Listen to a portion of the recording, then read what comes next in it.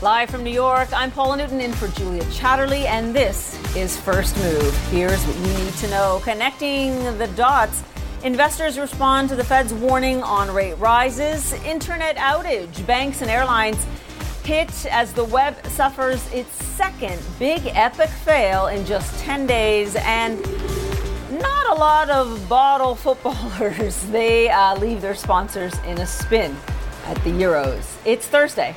Let's make a move.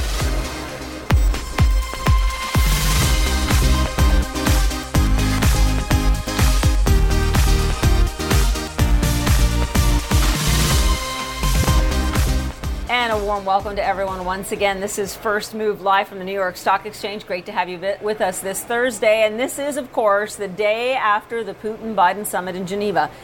And that all-important Federal Reserve headline, though, is also getting some attention from D.C. Here on Wall Street, U.S. stocks are set to fall for a third day as investors react to the flurry of news from the U.S. Central Bank suggesting that a strengthening economy might soon lead to less monetary stimulus. A mixed day, however, in Europe and Asia. Fed officials, meantime, suggesting in their closely watched dot plots, remember these, that the first Fed rate hike of a new tightening cycle might come sooner than expected. That would be sometime in 2023, actually looking for two moves possibly in 2023 as opposed to one. Now, the Fed also starting to talking about cutting its $120 billion worth of bond purchases each month. Many saying they should have already gotten on top of that. Fed Chair Jerome Powell, meantime, bending to reality too, hinting that the current rise in inflation might not be so transitory. That's temporary for you and I, after all. The Fed's outlook is less dovish than in the past, and its new timelines create new uncertainty for investors. That said, a brighter Fed economic outlook is obviously ultimately good news for the United States, suggesting that the massive monetary support currently in place for the economy is indeed working. A bit of a disappointment, though, in the U.S. labor market today. Jobless claims rising for the first time in almost 2 months. This is curious. Claims once again above 400,000 last week. Let's get more on all of this in our drivers. Christine Romans joins me now. I know how closely you watch all of this data. So much to look at. The Fed says inflation may still be temporary. This was interesting the way they tried to thread that needle, but they really seem to move on the theory that, look, they just don't know, right? They, too, are waiting to see what the data says. And there's no playbook for this, to be honest. There's no blueprint. We haven't quite turned off the economy and turned it back on again. And all of these supply disruptions seem to be at the core of why the Fed thinks that inflation will be transitory, translation in Fed speak temporary, and they'll work themselves out. Listen to the Fed chief and what he talked about and what he said about these supply bottlenecks and rising prices. If you look behind the headline numbers, you'll see that the incoming data are consistent with the view that the prices that are driving that higher inflation are from categories that are being directly affected by the recovery from the pandemic and the reopening of the economy. You know, think about cars and chips, right? These semiconductors that are delayed and backlogged, and so you can't make the F-150 pickup truck, and so car prices are rising, and used cars prices are rising too. That's going to work itself out at some point, and those year-over-year and month-on-month inflation numbers that you're seeing in some of these categories are going to smooth out. So we haven't seen that smoothing out just yet. Lumber, you're starting to see that. I think it's down again this morning here. But all of this is supply disruption, reopening disruption that has distorted these numbers. And, you know, in terms of the Fed, Paula, I'm always searching for the metaphor for the layman for what this means, what the Fed it means here. And essentially, I heard it best late yesterday. Someone said it's basically last call at the bar, right? They've called last call. You know, the party's still on. You still got another maybe hour or so in the night, but eventually they're going to close off the beer taps and we're going to have to go back to normal. And that's what we're talking about. And that eventually appears to be at least 2 years down the road. Yeah, and it's interesting, right? Because even at these, really high valuations across so many sectors in the stock market, you still see that investors are staying there. They're kind of staying put. There certainly hasn't been a huge sell-off. I want to talk to you about the fact that we've had monetary policy doing the heavy lifting for so many years. Many people are now turning their attention to, obviously, the fiscal stimulus. Obviously unprecedented in more than a year. And now we may have also a bipartisan deal on infrastructure. Do you think that is closer to being a reality here in the United States? You know, the president was asked about that on his way back from his overseas trip yesterday. He said he hadn't seen the details of this bipartisan plan where apparently there are 11 Republicans on board with a bunch of Democrats to get something done. It's about $1 trillion worth. But he said that Ron Klain, his chief of staff, had said that there was room to work with Republicans. So I'm feeling more optimism than I have had in some time. As Dana Bash, my colleague, reported just moments ago on New Day, at least they are coming out of rooms where they're talking. For weeks, they hadn't even been talking to each other about what a deal should look like. And we have known that the president has said from the very beginning he wants to talk, he wants to deal. What appears to be on the table right now is about less than half of what the president at first proposed. It's around $1 trillion here. But look, let's talk about the timing. I mean, the Fed yesterday said the U.S. economy will grow 7% this year. You look at 10-year note yields, still relatively historically very low to borrow money. There's going to be a lot of arguing about how to pay for it. But at the very least, it seems like a perfect time to do infrastructure, something that's desperately needed in this country, whether there's political will in a very divided Congress to get something done. That remains to be seen. Yeah, and as you've pointed out so many times in recent days and months, really, Christine, this is unprecedented, right? So when you look at infrastructure and even start to talk about the labor market and how that might react to that, we have to wait and see because we just have never been here before. Christine, thanks so much for going through those numbers with me. Appreciate nice to see it. you, Paula. I see you. Banks, airlines, meantime, and the Hong Kong Stock Exchange were hit by a major internet outage this morning. Now, the failure of a key piece of internet infrastructure brought down the company's sites, and it's the second such disruption in 10 days. Anna Stewart joins me now to go through it for us. Now, there's so far, right, Anna, there is no indication that this is a hacking event, but how much disruption did it cause?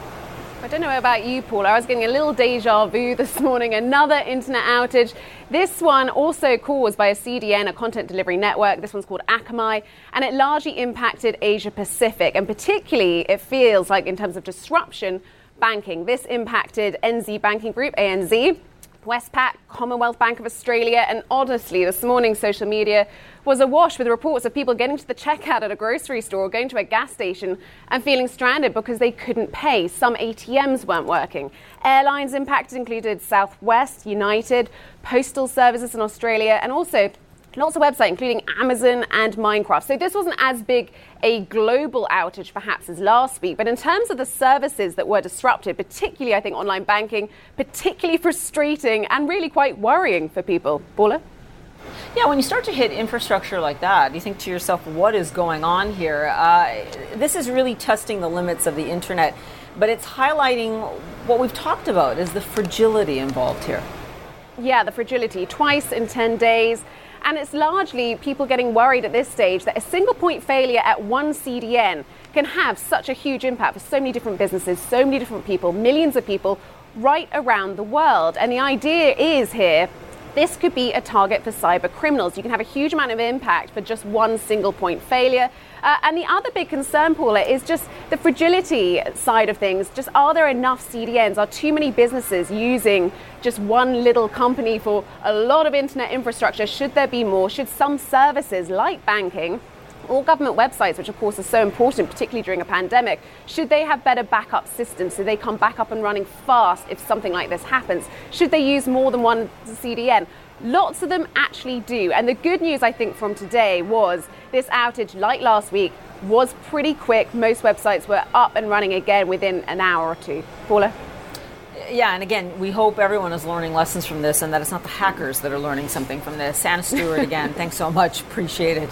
Now, with just over a month left of the Tokyo Olympic Games, it appears local spectators could be allowed into the stadiums. Now, according to the public broadcaster, Japan is lifting the COVID state of emergency in all but one prefecture, which has, of course, big implications for the Games. Lena Wang joins us now from Tokyo to explain all of this to us. You know, this is obviously relief for all of Japan. I know the one prefecture isn't lifting that state of emergency, but still, obviously good news when it comes to the pandemic. What does this mean, though, for the spectators? And we should point out international spectators are still not going to the Games, right? Yeah, exactly. We already know, Paula, that foreign spectators are banned, but this is the clearest sign yet that there will at least be some fans in the stands. Now, Japan's top medical advisor said that when this state of emergency measures are completely lifted, Japan will allow up to 10,000 people at venues. So if we're talking about the Olympic opening ceremony, that would still mean more than 80% of the seats would be empty. Now, Tokyo and large parts of Japan have been under a state of emergency since April 25th, but as these COVID cases have come down to about 2,000 per day, the government is now lifting that declaration on June 20th, but Tokyo and other parts will be shifting into a quasi-state of emergency. Now, Paula, none of these declarations in Japan have been hard lockdowns. They've asked some businesses to close down, to shut down early. So even under these quasi-state of emergency measures, restaurants will still be asked to close early, but they will be allowed to serve alcohol until 7 p.m. But there is major concern here from the health community that these Olympics are going to lead to a rebound in cases as emergency measures lift and more people move around and travel to celebrate and watch these Olympic Games. And the Prime Minister did make in his remarks that while COVID cases are coming down, they're not declining everywhere. And as you mentioned, there is one prefecture, Okinawa, which is not going to be lifting its state of emergency. Yeah, it's interesting here, too, because we have heard a lot of people speak out about the Delta variant, of course, and whether or not that could actually be seen during the Olympic Games. I want to talk to you about the vaccine rollout. It has been underwhelming in Japan. You've covered it well. I know you've been looking into the new push, though, to really ramp up vaccinations. I see that they may now include a vaccine passport. None of this will have an impact on the Olympics, do you think, Selena? Well, Paula, that vaccine passport is really going to be geared for these business travelers who want to be able to travel internationally as soon as possible. And there has been reporting from local media for the domestic spectators that can go to the Olympics. They may need to show proof of a COVID-19 vaccine or of a negative COVID-19 test. Now, you mentioned the word underwhelming. I think that is an apt description among developed countries. Japan is among the slowest in its vaccine rollout. We are just a month away, but still less than 6% of the population here has been fully vaccinated. And it's not a supply issue. It is a lack of medical staff to administer these doses. And while the central government has set up these mass vaccination centers here in Tokyo and in Osaka, many of these local governments are struggling. And I recently took a trip to Kobe, where Rakuten, which is known as sort of the Amazon of Japan, it's a big e-commerce tech giant, they have used their own resources and technology to set up a mass vaccination center there. I spoke to the CEO who said that they think they are 3 to 5 times more efficient than what the central government has set up, and they hope to use this model they've built in Kobe and set it up around Japan. Now, the Prime Minister has pledged to speed up the rollout to reach to up to 1 million doses per day. But Paula, to put that into perspective, even if that pace is reached, it would still mean that by the time the games begin, less than a quarter of the population here would be fully vaccinated. Yeah, it's already too late for the vaccines really to take hold before these Olympics begin. But certainly for Japan, as you said, the private sector now stepping in to make sure that that country does exactly speed up this rollout. Selena, thanks so much for the update. Appreciate it. These are the stories making headlines now around the world. China successfully launched 3 astronauts into space this morning. Their rocket lifted off from a launch site in the Gobi Desert and docked about 6 hours later with a module of the space station that's now taking shape in orbit. Now, it is China's first manned space mission in nearly 5 years. CNN correspondent David Culver is following all of this from Shanghai. You know, how significant is this in terms of China's progress in space? And does it necessarily mean that, look, we are getting ever closer to a very hot space race?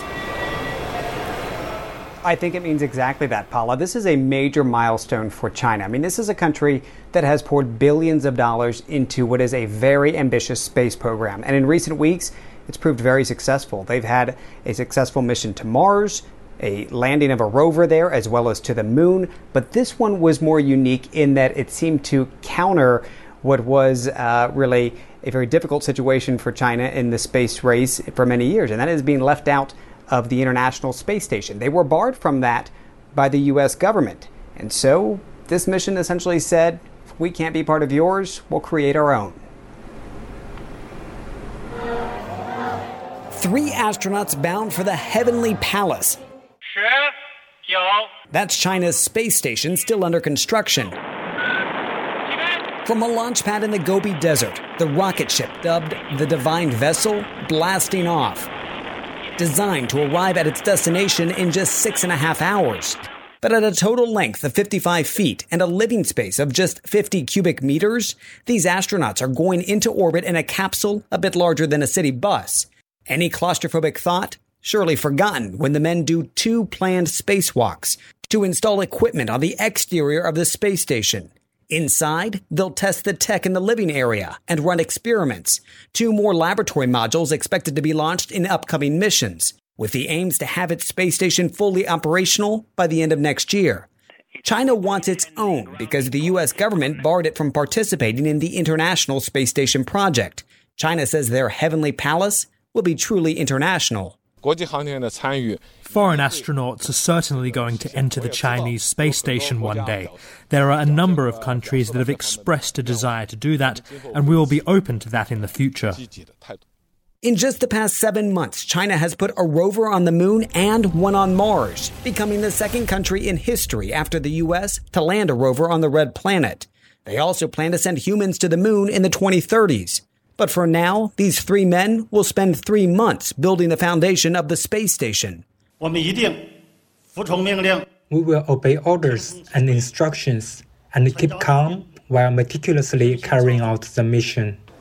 Chinese experts likewise confident in this mission and its safe return to Earth, as the vessel carries precious cargo, along with the pride of a nation rapidly advancing its work in this new frontier. Paula, a lot of folks here making note on Chinese social media of the timing of this very successful launch. It comes just a few weeks before the country is celebrating 100 years since the founding of the Chinese Communist Party. Paula. Yeah, no doubt a point of pride there for the Communist Party. David Culver, thanks so much for us live there in Shanghai. Still to come on First Move, President Biden says he and his Russian counterpart laid down, quote, the rules of the road. We take a look at this historic summit, and shipping delays hit global trade. That means they hit the things that you are buying as well. We take a look at unraveling the congestion on the high seas.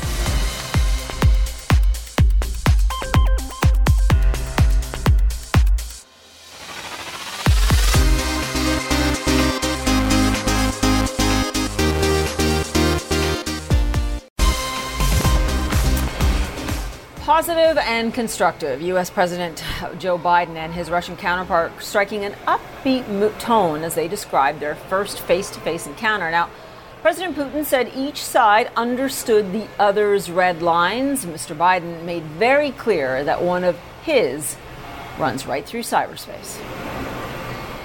I talked about the proposition that certain critical infrastructure should be off limits to attack, period. By cyber or any other means. I gave them a list. If I'm not mistaken, I don't have it in front of me, 16 specific entities. 16 defined as critical infrastructure under U.S. policy, from the energy sector to our water systems. Now, as you might have expected, Russia's president denied that his country was involved in cyber attacks in America, but said Russia was willing to work with the United States on the issue. As far as cybersecurity is concerned, we agreed that we would both begin consultations on that issue, and I believe that is extraordinarily important. And obviously, both sides have to assume certain obligations there. Joining me now is Heather Conley. She's director of the Europe, Russia, and Eurasia program at the Center for Strategic and International Studies. Good to see you this morning. Thanks for joining us. Now, this summit was likely useful, as we were just saying, for both leaders for their own separate political reasons. But on this issue of cyber hacking, Biden seemed to indicate that there is, of course, this new understanding. Clearly, though, this will be tested in the coming months. Yes, Paula, I think you're absolutely right. Previous presidents have tried to form U.S.-Russian cybersecurity working groups. President Trump tried to do that.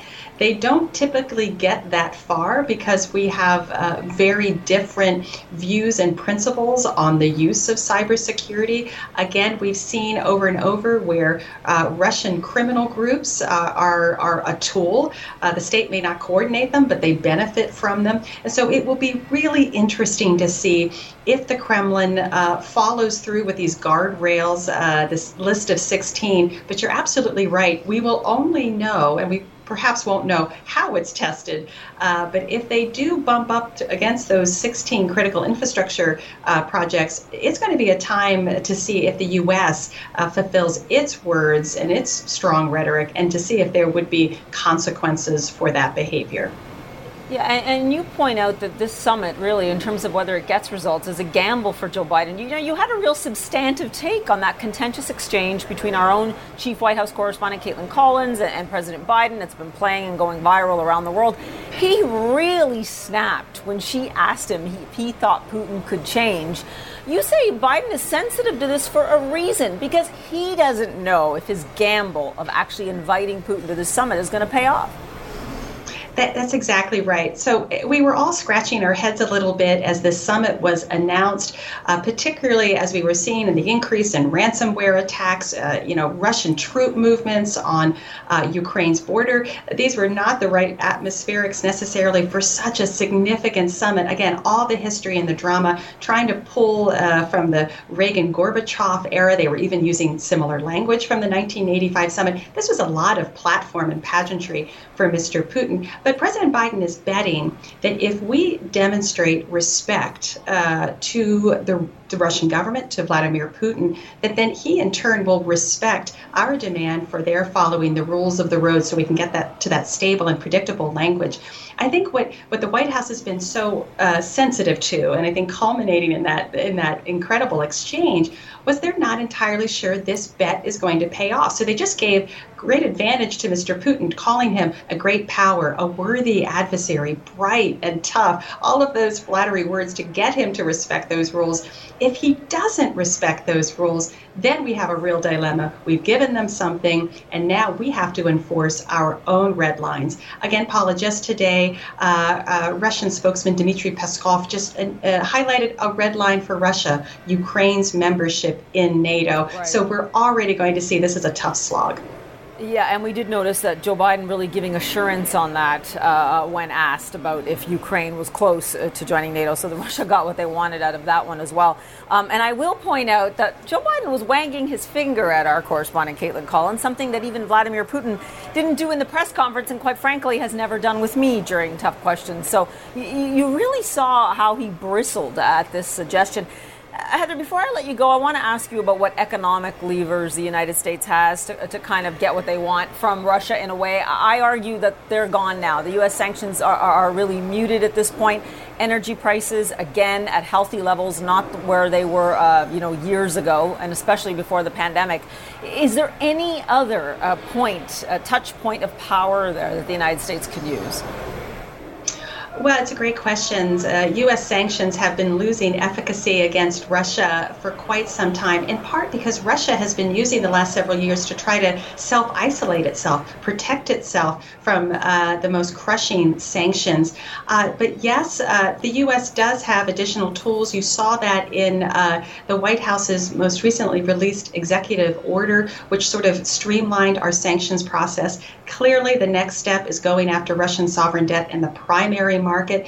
You could potentially see, again, this would have to be in sort of the devastating consequences department here, removing Russia from the SWIFT bank transfer, going after deep sectoral issues like oil and gas. But again, we would need our European and our Asian partners to support us in that, and I don't think we could achieve that. Right. So you're right, limited pain. Yeah, and that is key, right? The European allies certainly would not go along with that or wouldn't like to. Anyway, Heather Conley, thanks so much for going through this with us. Appreciate it. And we will be right back with the Market Open when we return.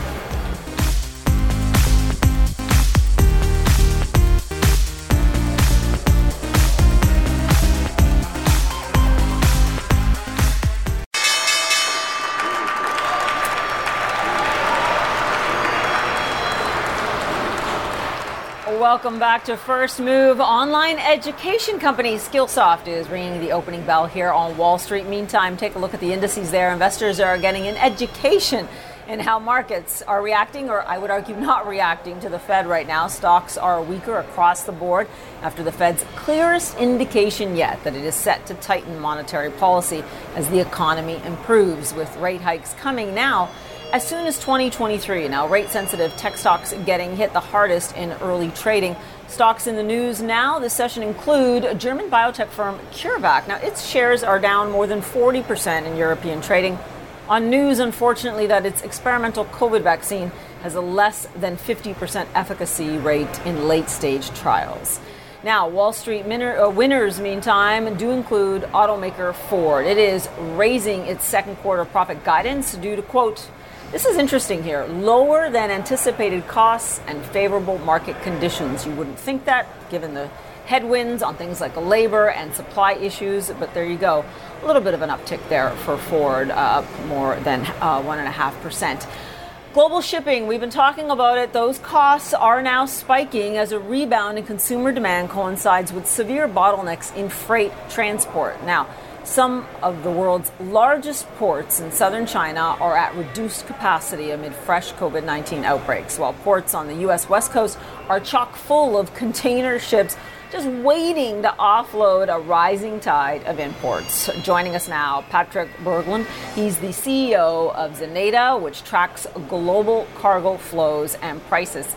You know, we're not used to hearing about shipping really until it becomes a problem. You make the point that the root cause of these challenges really started back years ago. But of course, the pandemic has made what were maybe choppy waters like a Category 4 storm and worse. Which problems are temporary, but which are here to stay for some time? Hey, great question. Thank you for inviting me first and foremost to CNN, Paula. Really appreciate the opportunity to speak to you about this topic. I think it's structural challenges that becomes very obvious now, and it's an industry that has been, for decades struggling with weak market conditions on the seller side, and in this case that would be the shipping lines, right? And through that, they haven't had the ability to invest into the infrastructure that is required to let these supply chains better absorb these types of shocks. And the situation we're now seeing in Yantian is an accumulated amount of events that has happened over the last, I would say, 18 months. Think about it, from China shutting down to Europe shutting down, partially US, you had Brexit, congestions in LA and Sydney, port strikes at the East Coast, Ever Given, and then Yantian. These are just some of the events, right? And the infrastructure is sort of strained to the maximum, where supply is in the wrong places of the world, and empty boxes are hard to get a hold of. And the carriers have been struggling for decades with this, and then COVID comes like the perfect storm on this, right? So at this point, we're seeing a market that already now looks to have putting Christmas season at risk. And if this continues over a longer period of time, there will be either new entrants appearing, or there will be political interest to step into this industry to help Asia as the mecca or global hub of production remain there. I mean, this consequences of this situation is potentially nearshoring as well, right? Yeah, it's so interesting that you say, in fact, that Christmas here, that the supply chain through to Christmas is at risk. The increase in costs have been incredibly disruptive. I mean, some of the stuff that was in the research was eye-popping. 800% increase in the shipping costs in some cases. So where are the solutions that will actually have an impact on that cost structure and the supply chains? I mean, I notice here in the United States, there is a lot of pressure on the U.S. for them to do something on their ports and infrastructure. But what will turn it around eventually? Yeah, well, as you can see now, a lot of the shipping lines are investing in new builds and empty boxes. But these are all longer-term initiatives. I mean, it will take a lot of time before they enter the market and put any relief to this industry. So the problem here is really that it's the shipping lines who struggle financially and are heavily in debt. They are now making a fortune, right? So you can see that on their earnings, it's through the roof. And they are the one that needs to fix the situation. But if you think about these decades of that I said has been troubling, what is really their incentive to move fast on this when they are making such a good money, right? And this is partially the conundrum here that the cargo owners, the ones paying the shipping lines, the big companies we work with, whether it's General Mills, John Deere, Nestle, Electrolux, Unilever, all of these have enjoyed beneficial ocean freight rates for decades, whereas the supplier side has been trimmed down to a handful of companies that are now finally making a fortune out of these market conditions. And now we're hoping that they will, fix it. But really, what is their incentive to do that in at least the short run? Yeah, and I hear you on that, and yet that's going to add to cost structure. If we talk about what some companies have been doing, they have been going to extraordinary lengths. What have you seen, given everything that you guys track in terms of timing and pricing? What are some of the companies doing just to try and get around some of this, get the goods where they want them to be? Yeah, I mean, we've seen anything from train operating from Far East to Europe as an example, which is, less utilized before. But on the extreme side, you can find situation like trucking from China to Europe, which is absolutely bizarre, even from an environmentally. Even from an environmentally perspective, and then you can see Home Depot coming out with their own chartered vessel that will move on the Trans-Pacific just to make sure that they get their goods into the shelves, right? So this is all sort of signs of a very broken market. And before I let you go, I don't have a lot of time. Where does your company step in there in terms of how does Eneta help?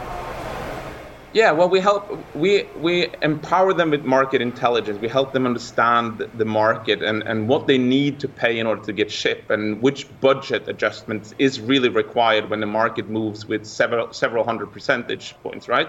And what does competitive freight rates really look like? And I also want to just mention that I'm really happy to announce that we raised the $28.5 million Series C round from a hedge fund in the US named Luxor Capital, that we will deploy the capital to provide even greater insights over the next few years to all companies navigating these rough waters. Sure thing. It will certainly help to make that shipping market more efficient. I hear you, though. Get those Christmas gifts early, because this could really end up being a problem. Patrick Verlin, CEO of Eneta, thanks so much for joining us. Really appreciate it. Thanks for having me. Now, coming up next on First Move, putting fitness and wellness front and center, we speak to the CEO of Planet Fitness, which is seeing growth that's exceeding pre-pandemic levels. We'll see.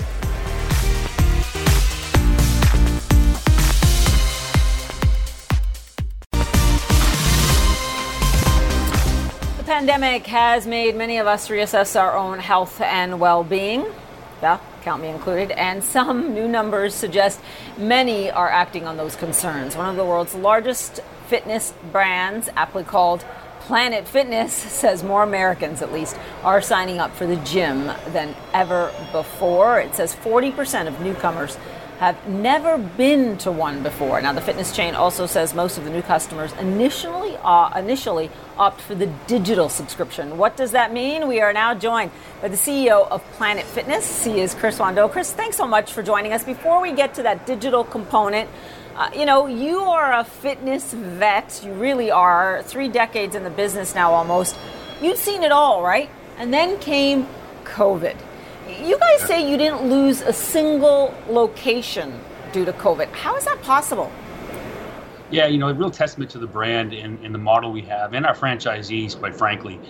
We have a great group of franchisees. They've been with us, most of them since almost day one of franchising in 2003. And testament to the model, they're very well capitalized. We're able to weather the storm. The industry has 17% of the gyms in this industry have permanently closed, and we didn't lose one store. We have 2,100 plus locations, all 50 states and a couple other countries. Now, I want to talk about this whole move to digital in a way. We talk about hybrid work a lot. This is really the hybrid workout. It's the app. It's digital.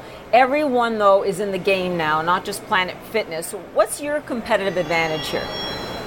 Yeah, I think what we really have here, and I look at digital fitness separate from home fitness, and digital fitness is really fitness anywhere, right? And we kind of started down this road even pre-COVID, where people would be working out in our gyms and they'd be following a routine on their phone, but it wasn't getting it from Planet Fitness. So we went down this road pre-COVID to supply our members exercises so that they could learn how to use the equipment better and get better results, which would drive retention. Then when COVID happened, we saw people utilizing our content, but they were home because our gyms weren't open. So then we accelerated our digital strategy here to provide more and more at-home fitness so that now we're able to provide our members a bricks and mortar experience when they can, and when they can't because of convenience, they can do something at home. So it's better than any app you could possibly have because we have 2,100 locations you can utilize when your time allows. And at home, we can still engage our customer outside our four walls. So it's been, people really accelerated their digital life here with everything they do. Even our joins right now, Paula, we're starting from about 60 to 70% of our joins digitally. And that was half of that in 2019. So they're joining either through our app or through the website. So life's changed.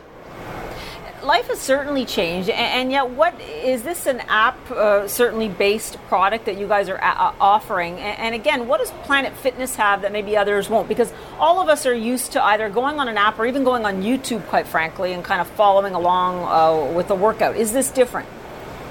Well, I think it's similar, but one thing that is different is our whole model, the judgment-free zone, our $10 a month price point, we really cater to casual and first-time gym members. And to your point, 40% of our joins pre-COVID have never belonged to a gym in their life, and 40% of our joins post-COVID are still never belonged to a gym in their entire life. So our content is directed to the first-timer or casual fitness person, and not a fitness guru or making the fit get fitter. We really want to get people off the couch and get them active. Yeah, some of the things that you've pointed out are alarming because obesity obviously a problem in many countries, and this is something people have to pay attention to. Very difficult for all of us to pay attention to this during the pandemic. I want to talk to you a little bit about the larger economy. What are you seeing out there? Are you having trouble hiring workers? Are you paying a lot more? What is the real estate projection? What are your franchisees telling you? Sure. So, with the payroll and staffing, slightly, we run our stores at about 15 employees. Luckily, it's not a huge workforce that we're trying to bring on board. And a lot of our who we're competing with for customers or for staff would be fast food, QSRs, retail. And I really feel a gym setting is a much more fun atmosphere to work in. So they tend to gravitate towards us, and we've never really had an issue in the past. Real estate couldn't be better. I mean, it was good pre-COVID, quite honestly, even since like 2009, 2010. But now with the gym closures here in the U.S., 17% of them have closed, like I mentioned. It's only made it better for us. So it allows more real estate to open up for the franchisees to get back to development. I couldn't be happier with it. So you're saying at your price point, because it is a different product compared to some of the upscale gyms, you're saying at your price point, you guys can still do this? Yeah, absolutely. And I'll tell you, the one thing with our price point is I always say that we build a $50 a month club. We just happen to sell it for $10 a month. We have some of the best equipment money can buy. They're 20,000 square feet, beautiful locker rooms. I mean, you'd really be surprised the product you get for $10 a month. But it's really to get you off the couch, first timers. I can do this at $10 a month. Let's give this a shot. And that's really what we want to do here. And we've made, we've been here for almost 30 years now. Been through all kinds of economic climates throughout this. We've made it through COVID without any closures. Thank God for the strength of the model and the profitability of this model. And I don't see us ever changing that $10 price point. Yeah, Chris, it's a good point, right? You've been in this a long time, and is that price point maybe in the end that'll get a lot of us off the couch, hopefully. Chris Rondeau, CEO of Planet Fitness, thanks so much. Really appreciate you being here. Thank you. Pleasure. Now, coming up, some of the world's most powerful beverage makers being kicked hard by football stars. Details next.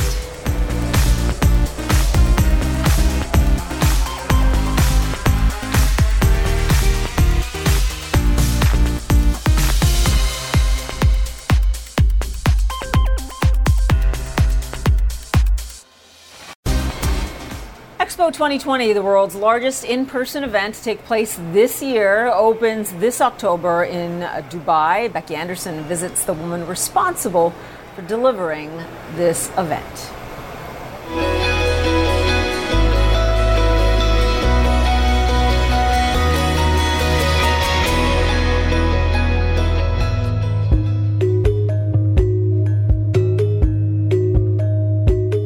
We are in what is the beating heart of the expo site. This is the Al Wasl Plaza, and this is where people will gather during this 6-month event. What can we expect? Well, what we're really hoping for is when people do gather in this garden, that they see a phenomenal show, that when they come to the expo site, they have the opportunity to experience and explore countries from all around the world who are all present here as well, and really use this as an opportunity to chart the path forward for what the next couple of years are going to look like.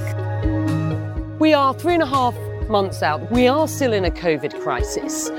How will that affect the visitor experience? So first, their safety is paramount. I mean, we're not compromising that at all. We also believe that there's enough science and there's enough metrics out there that show that wearing your mask, being distant, having a touch-free experience, being vaccinated, proper ventilation is all going to really help significantly in ensuring that this is a safe environment.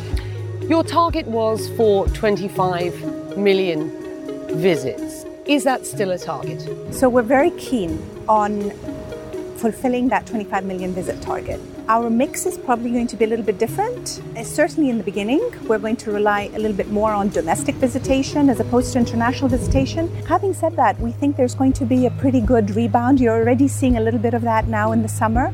This isn't a cheap infrastructure project. It came at a cost of something like $7 billion. Will Expo 2020 deliver for the wider good of Dubai and the UAE? The investment was not to build an expo. The investment was to have a new city of the future. This is a 480-hectare site that's very well connected with, top-notch infrastructure, with 5G technology. What's interesting to me on a personal level is that I see how new technologies have emerged as a result of COVID. There's more of a focus on ag tech. There's more of a focus on biotech. There are new industries that can bring more value to the economy. This is the perfect place to be able to do that.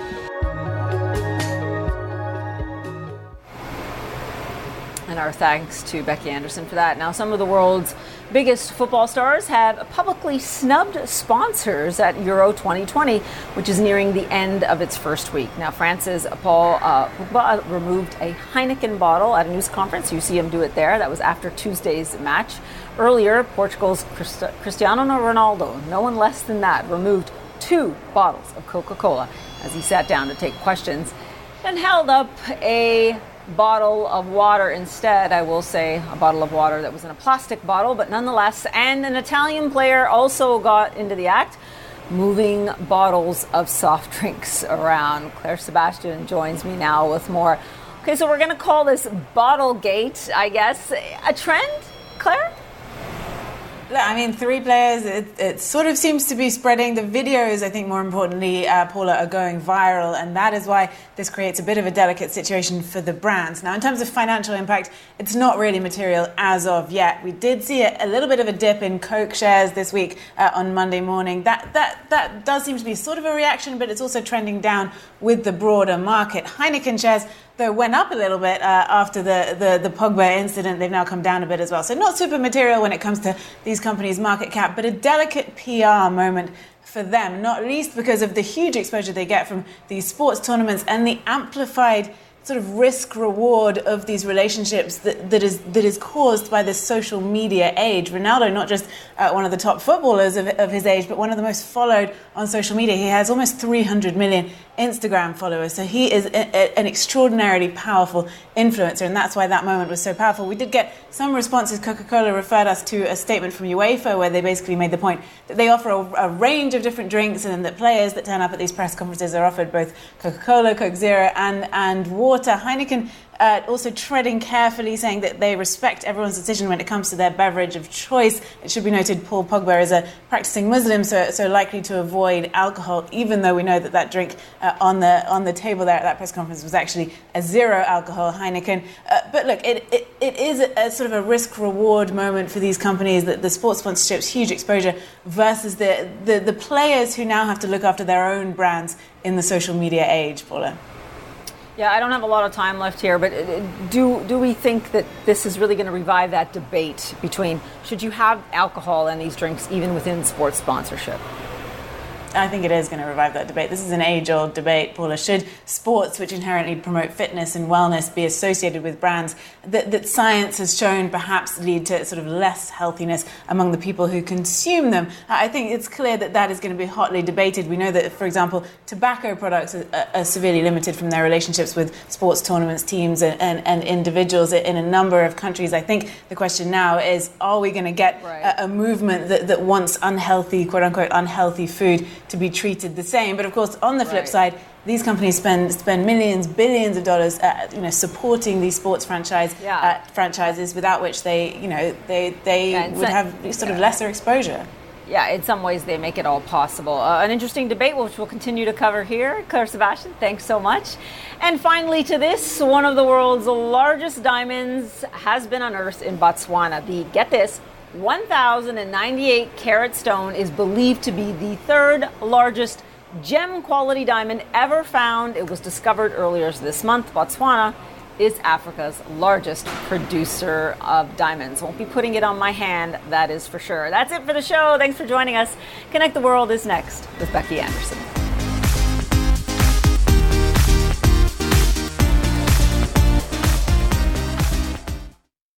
Quality sleep is essential, and that's why the Sleep Number Smart Bed is designed for your ever-evolving sleep needs. So you can choose what's right for you whenever you like. Need a bed that's firmer or softer on either side? Helps you sleep at a comfortable temperature. Quiets their snores. Sleep Number does that. Sleep better together. J.D. Power ranks Sleep Number #1 in customer satisfaction with mattresses purchased in-store. And now, save 50% on Sleep Number Limited Edition Smart Beds for a limited time. For J.D. Power 2023 award information, visit jdpower.com/awards. Only at Sleep Number stores or sleepnumber.com. I'm Dr. Sanjay Gupta, host of the Chasing Life podcast. In honor of our 10th season, we want to hear from you.